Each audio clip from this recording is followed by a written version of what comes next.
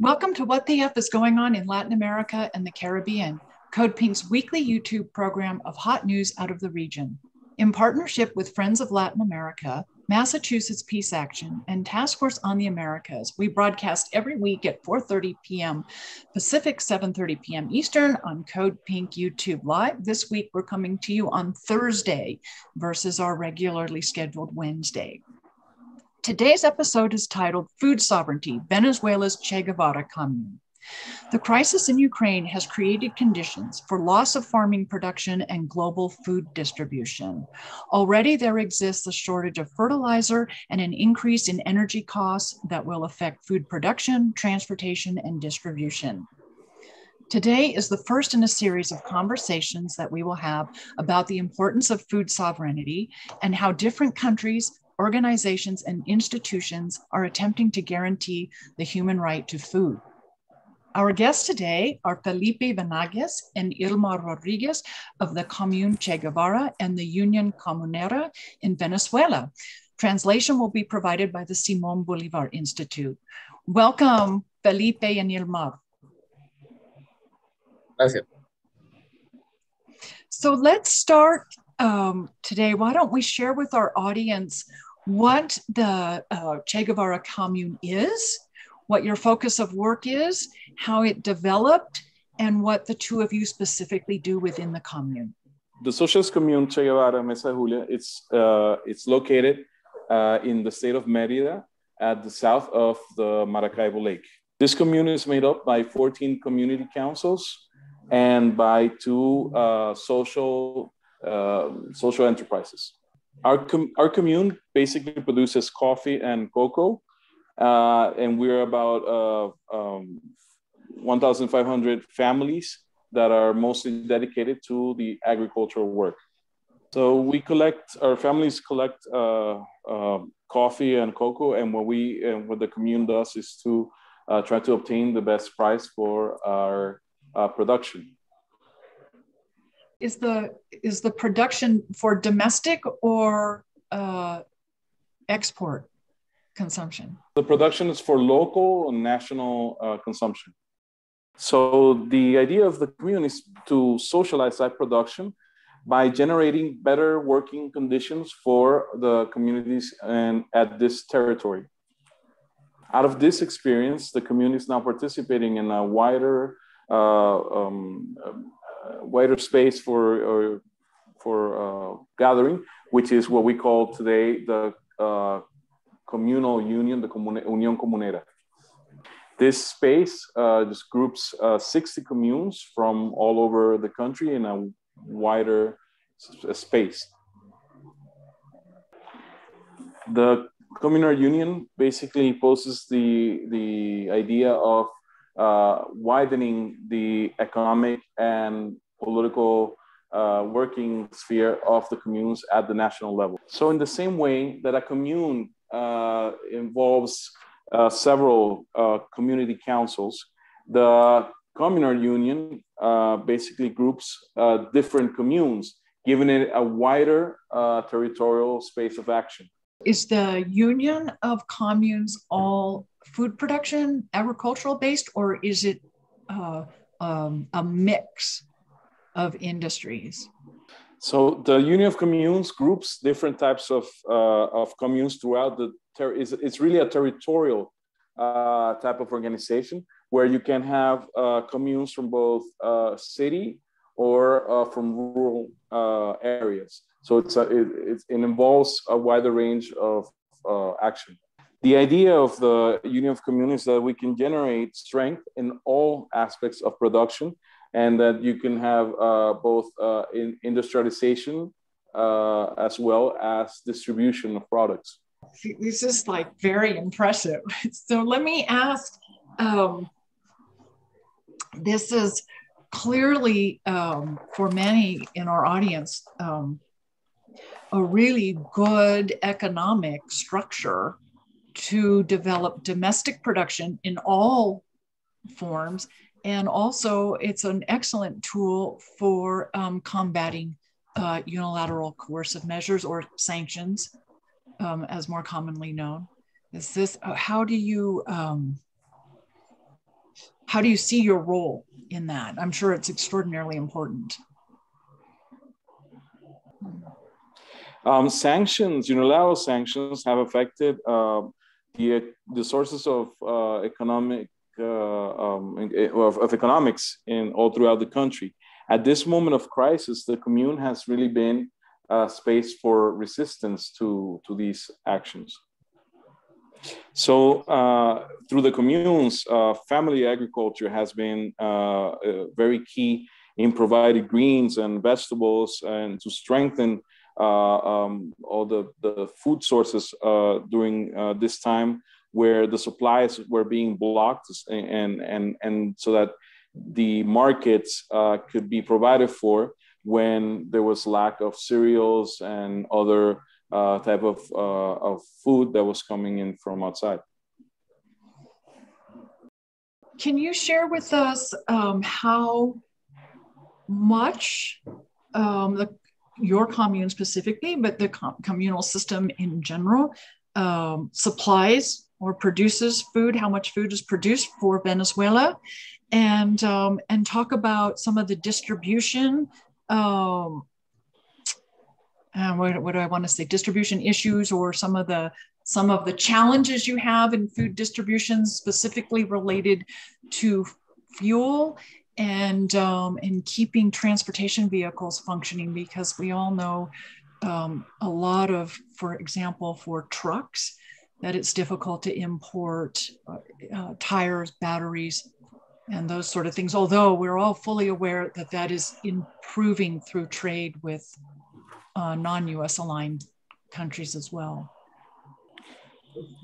Mainly, as you know, we communes deal mainly with agriculture, but it is the oil industry which is the main source of income for Venezuela. So the first affectation of the sanctions has been, for example, the lack of spare parts for the oil enterprises, which is key for the whole country. So the second affectation is the lack of spare parts, and that affect distribution. For us, we see trucks being affected, tractors, paralyzed machinery because of this crisis, or that creates a crisis in the agricultural sector. And we also saw a crisis in the supply of fuel due to the sanctions as well, which meant that it also paralyzed our whole industry and our distribution of food and other products. So the third hit that we get it comes from healthcare, because obviously as part of our productive small farms, they're made productive by the people. The people are the ones that work them. So if the whole country is being affected by not having enough supplies for health, that has a psychological and a physical effect on producers themselves, on our small farmers, and that it's a great impact as well. So this is just really so important for our audience to understand how wide the ripple out effect of sanctions, and there's so many people think it's simply sanctioning government officials and corporate leadership, etc. But this really goes right down to the community level and affects all aspects of life. And I think what you're sharing with us is so important, and it's to see you. It's amazing what you have achieved, and I wonder. I understand that your commune also helps in training other communes and educating and training other communes, specifically agriculture. Can you share with us what that training and people-to-people work involves across Venezuela? So the objective of the Argelia Laya Brigade is the growth of the Union of Communes as a network and as the unity of all these communal forces. The brigade basically undergoes or tends to three phases: one of exploration, one of agitation, and one of consolidation. First, the exploration, they go to the territory so that they can make an assessment of the state in which the territories are. Okay, so after doing a diagnosis of the problems and the situation in different regions, there's the phase of agitation or activation of the territory, where basically these members of the brigade, which are trained militants from the communes, they're trained in the productive process. They're trained also with political and ideological education, and they're trained in community organizing, so they can make sure and they go and look at how they can create policies that can guarantee the well-being of the communes. So this allows us that then at the territories, people are trained in community organizing and political education and organization, so that you end up with community work and building the relations among the local communities into how to make these policies come into effect and be put into action. So that the idea is that you consolidate this community networks and these community relations so that they become eventually lasting and they they're able to remain for longer time. So once the community, once this training brigade goes through a commune and helps organize and consolidate this commune and takes it to that consolidated level, it helps add into a network of communes so that these new relations are built between the different communes, and then which will then allow productive forces to develop further. That is what is the main objective of the Union of Communes. This is the basic principle of it. It's very impressive, and it's really it's so heartening to see something so positive and community building across the entire country where your work goes. It's just really very impressive.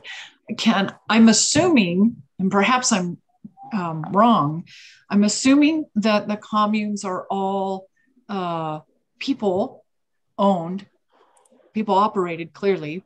The labor is all provided, and the ownership is by the people as well. Is that correct? It's social ownership, I guess, is the correct way to phrase it. So yes, so the communes are social organizations. Mm-hmm. They're born out of the and they're born out of the grassroots. This was, of course, a policy promoted by President Chavez, but these are organizations that are born out of grassroots and base organizations, and to basically consolidate what is the people's power, the people themselves being organized into a popular organization. So the people have control. The people have control of the means of production, the land, the distribution, all of it, versus the privatization of farming specifically that we see in the United States and Western Europe. Can you, this is very exciting to share. Yes, so yes, that's exactly right. The idea is that we own, these social organizations own the means of production, because in fact they are grassroots organizations. They're basically peasant or rural worker organizations, small farmers, that we unite in order to strengthen ourselves in this time of crisis, so that we can produce food for ourselves, so that we can produce, we can have productive exchanges between communes. And then the Union of Communes basically elevates this from regional level or local level to a more regional and even a nationwide level.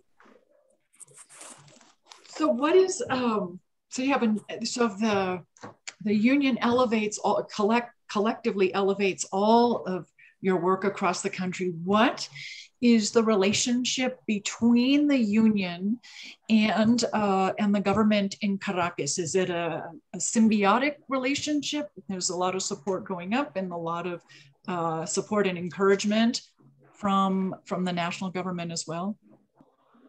So just to make something clear, the Union of Communes doesn't group all of the unions in the country, because there are over 3,000 communes in the country.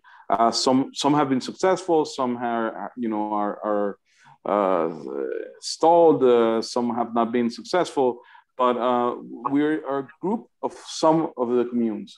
So we have been, so the Union of Communes has been around for only 3 weeks. We've started this organization March 3rd and 4th. So we are currently on this approachment toward the government, building this relationship with the government and building this relationship of support. We are seeking that support so that we can jointly build this communal socialism, which is the idea that Chavez proposed. So right now we're in that process of building that relationship, because we've just been created. Communes are also a form of self-government. So it's sort of the joining of both constituted power as well as constituent power, which we're trying to put into place.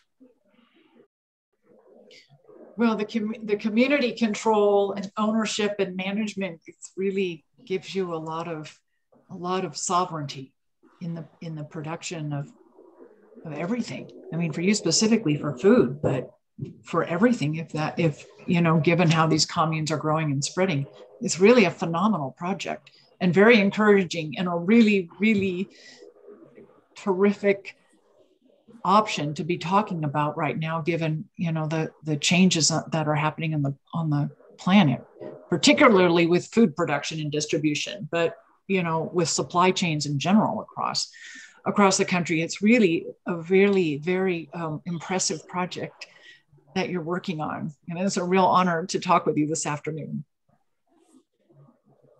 Is there anything you'd like to share with our audience before we wrap up today's program?